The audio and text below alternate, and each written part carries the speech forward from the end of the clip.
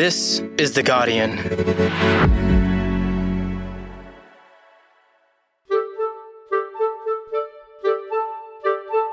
I'm Jane Lee, coming to you from Wurundjeri Land, and this is The Full Story.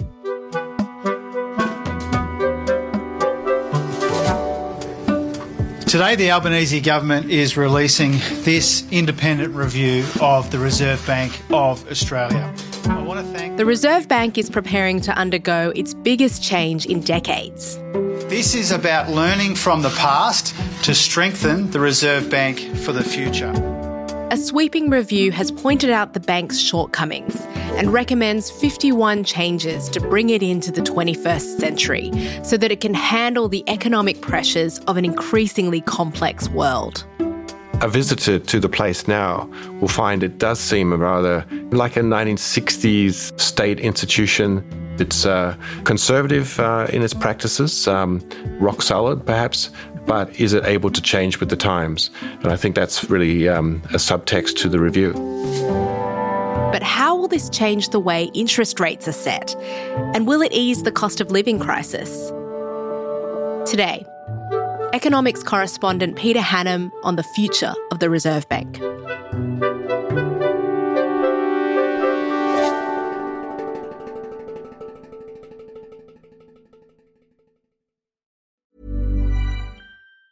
Tired of ads barging into your favorite news podcasts?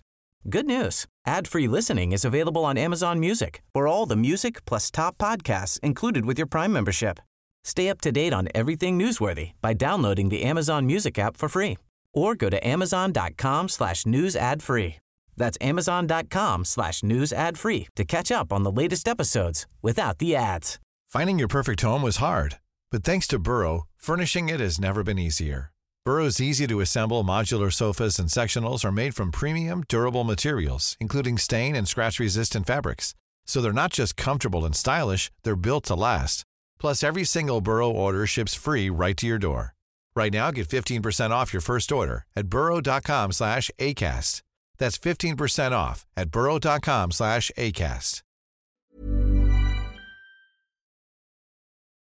And my goal here throughout is a world-class central bank which is more effective, more transparent and more independent, calling on more expertise to make its important decisions.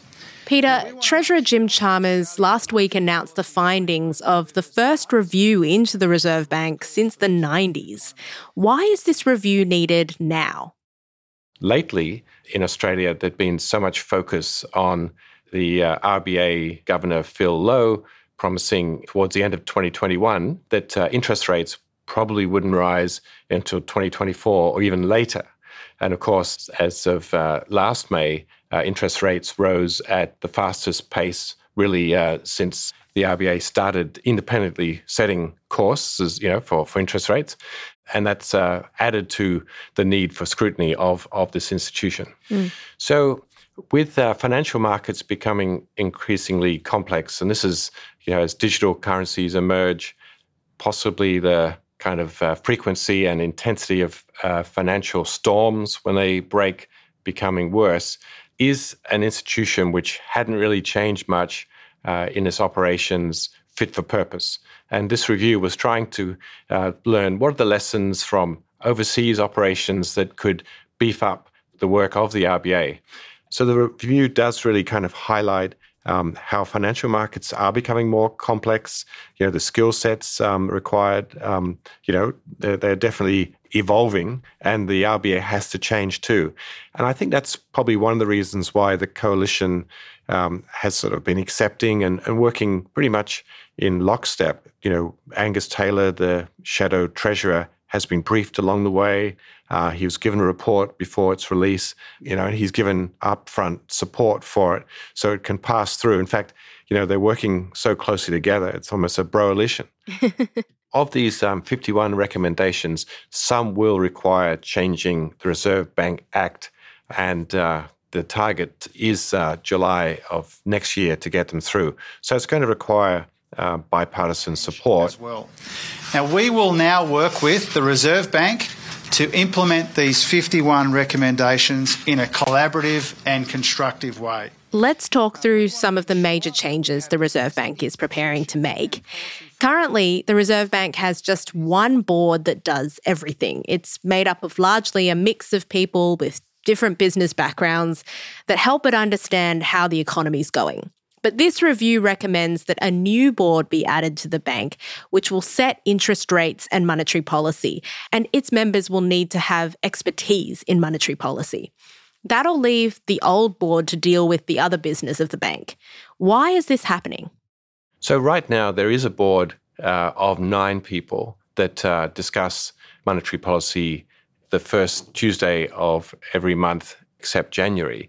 So they actually, as a board, have all the other duties that governance of institutions have, including personnel, and in the case of the Reserve Bank, currency issuance, certain lending operations. It's quite a complex organization. And so the thinking is that with the very specialized skills required for sort of managing monetary policy over time, getting the right settings on both inflation, and we'll talk about employment as well, it's really been the case that, is it right to have all those tasks lumped on one board? And the answer from this review is no. So there'll be a separate monetary policy board set up with 9 people. So as it stands, the current board isn't necessarily primed to challenge the RBA executive on just like what's the best setting for interest rates, what are the threats from overseas, how do they translate. So they've probably been, by their nature, kind of receivers of this information. So this new monetary policy board will have the governor and deputy governor of the Reserve Bank, as currently on the existing board, as well as the Treasury Secretary. What will be new will be 6 external hires who will be picked for their knowledge of particularly financial markets, monetary policy, labour market too, which is a nod giving greater emphasis to employment as well as tracking how inflation's going. But the important thing will be that unlike the current board, these people will be sort of handpicked to deal with what's expected to be more complex challenges in the future when it comes to setting interest rates. Peter, the review says that the current Reserve Bank board doesn't have the right expertise to debate or challenge Governor Philip Lowe and other executives when they meet to decide on interest rates. What do you make of that? Thank you, Judy, and good afternoon, everybody. Welcome to the Reserve Bank, and thank you for your interest in the Reserve Bank. The Reserve Bank Governor, Philip Lowe, did dismiss that kind of finding. He noted that. Yeah, I hear that in the review. I think one observation I'd make through the review process, which I said was kind of excellent, is that the review panel did not sit in the boardroom. And that they were not sort of a bunch of people sitting there meekly accepting the suggestions or recommendations of the RBA. So that part of the review discussion didn't really resonate with me. I find that part of the review discussion and not quite lining up with the reality that I know. However, the review did note that in most cases there was no sign of a decision by the executive, such as the Reserve Bank governor at these meetings. He wasn't overruled, and probably nor were the kind of research or findings from within the RBA challenged. And I think the intention of bringing in external experts that would really be able to hold their own, possibly challenge the RBA. And that's the kind of activities, for instance, which are encouraged in the Bank of England, which some of these changes have been modelled on. Now, the review also made a number of welcome suggestions to make appointments of external members to RBA boards more open and transparent. In fact, we have already taken steps in this direction in anticipation. Treasurer Jim Chalmers, in announcing the review, also snuck in news that he was appointing 2 new members to the current Reserve Bank board. What did you make of those appointments? Dr. Ross will bring a deep understanding of labour markets and economics, having led the Fair Work Commission. Chalmers has appointed Ian Ross, whose background includes very early on in the 1990s. He was an assistant secretary at the ACTU, an expert in labour economics, and you have to think probably with a union, interest in mind. Alana Rubin has over 20 years of corporate board experience across diverse sectors of our economy. On the other hand, Elena Rubin, who comes from Labour-affiliated Slater & Gordon law firm, but has also served on the super boards, including for the ACTU. So you've got two people who probably the RBA hasn't seen the like of on its board for some time. In fact, the last clearly sort of union-affiliated appointments were really from the 1990s. And then John Howard came to government, and that's really the last kind of clear Labour-related, that's Labour with a U, connected board member. So it's a signal. You've previously stated several times one of the strengths of the RBA in its current format is the frequency of its board meetings, having 11, and means you can quickly respond to issues as they come up. Do you think changing that to 8 reduces that strength? We'll have to work through that. I've valued meeting 11 times a year. The current Reserve Bank board meets 11 times a year to set interest rates. So that's the first Tuesday of every month. In the future, they'll only meet 8 times a year. How will that change the way they make decisions on interest rates? Now, the advantage, supposedly, there'll be more time for board members to take stock of the state of play, to get research and to consider it. So what will change is we get these just 8 meetings, immediately a press conference to discuss what was decided and why, whereas now what tends to happen is there's immediately a statement, perhaps about 8 to 10 paragraphs from Philip Lowe in this case, and really kind of no other correspondence until either he or another senior board member speaks, or they give the minutes, something like 10 days to 2 weeks after each of these meetings. And by the sound of it, an encouragement to at least give some kind of a scorecard of how many of the 9 voted one way or another. As it stands, it's assumed that all the decisions are unanimous. The bank takes its decisions. The review mentions the word diversity 50 times. Well, I share the review's concerns about diversity at the Reserve Bank and more broadly in our economic institutions. But there are all kinds of diversity that we need to factor in. It's interesting, Peter, that the review says that we need more diversity at the Reserve Bank. What's the culture like there? So if you speak to people who have left the bank, they talk about it's something like a monastery. You get people emerging from university, they become graduates, and they sort of beaver away. They presumably chant the right chants and they progress. But if they leave, there's not much sort of coming back. You sort of left the fold. And I think if the review, they want to see a more diverse organization. They want to see people coming and going, a kind of maybe more reflective mix of the population sort of working with inside the bank. A visitor to the place now will find it does seem a rather kind of, like a 1960s state institution.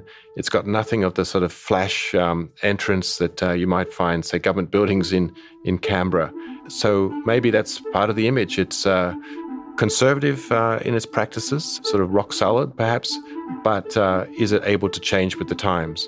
And I think that's really a subtext to the review. Next, how will these changes to the Reserve Bank affect future interest rates?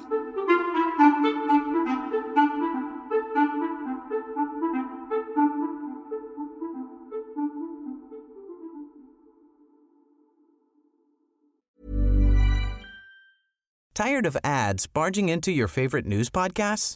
Good news. Ad-free listening is available on Amazon Music for all the music plus top podcasts included with your Prime membership. Stay up to date on everything newsworthy by downloading the Amazon Music app for free or go to amazon.com/news ad free. That's amazon.com/news ad free to catch up on the latest episodes without the ads. Finding your perfect home was hard, but thanks to Burrow, furnishing it has never been easier. Burrow's easy-to-assemble modular sofas and sectionals are made from premium, durable materials, including stain and scratch-resistant fabrics. So they're not just comfortable and stylish, they're built to last. Plus, every single Burrow order ships free right to your door. Right now, get 15% off your first order at burrow.com/ACAST. That's 15% off at burrow.com/ACAST. The review is also recommending a change to the Reserve Bank's official objective or purpose. Currently, that is to, quote, contribute to the stability of the currency, full employment, and the economic prosperity and welfare of the Australian people. Now, this is going to be clarified so that the Reserve Bank will have to give equal weight to fighting inflation and ensuring full employment. What will that mean in practice? Yeah, so clarifying the economic objectives of the RBA so that it includes full employment will perhaps dilute some of that obsession that the public has that the RBA is really only focused on inflation. Internally, they would say they're not, but it's certainly not really how it's communicated. And so in the future, it'll be, well, how are we doing on the CPI, the Consumer Price Index, but also just, what's underemployment look like? So these issues will kind of get equal weighting, and that'll probably change the conversation. But as times change, we need to change too. And the review will help us do this as the bank and its staff strive to promote the collective economic welfare of the Australian people. Well, Reserve Bank Governor Philip Lowe fronted the media shortly after the review was released publicly. He accepted all of the recommended changes, but he was also forced to accept that changes were needed. What did you make of his response to the review? It's not often that a central bank gets reviewed, so it's important that the job is done well and it's done thoughtfully and that the process is constructive. And this is exactly what's happened here. It's been a good process. So it's pretty clear that, firstly, Philip Lowe had no choice but to accept the recommendations. They say they welcome it, but it's, probably through gritted teeth.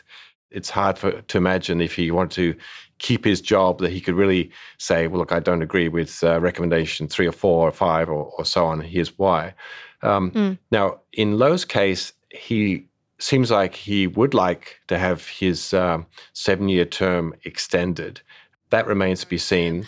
Are you hopeful or expecting another term?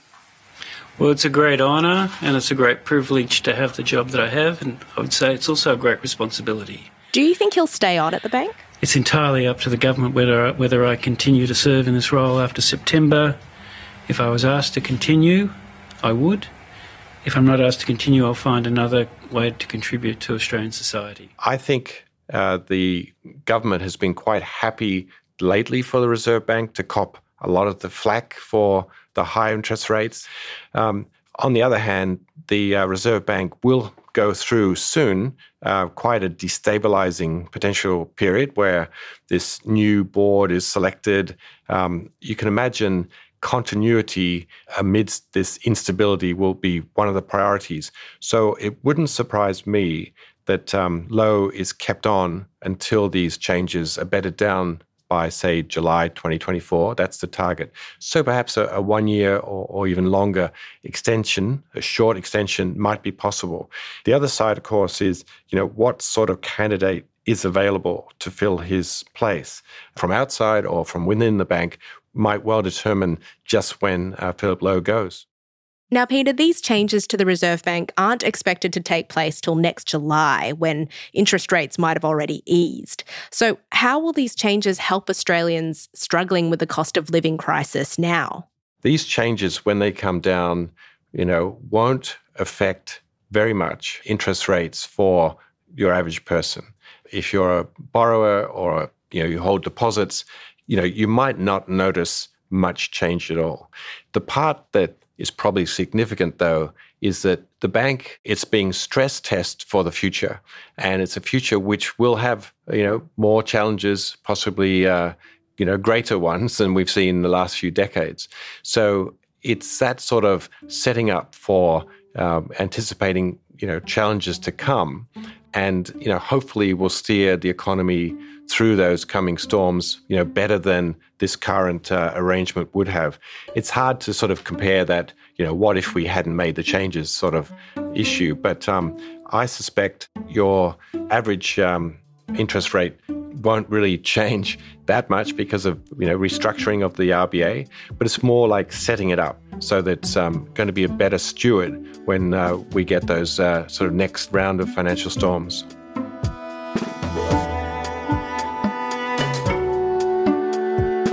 was Peter Hannam, economics correspondent for Guardian Australia.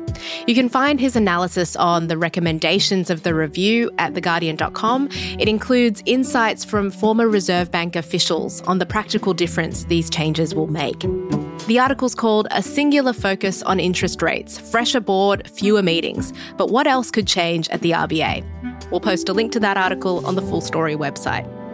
This episode was produced by myself, Alison Chan, Karishma Luthria and Joe Koning, who also did the sound design, mixing and composed our theme music.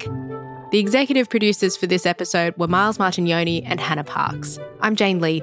Catch you next time.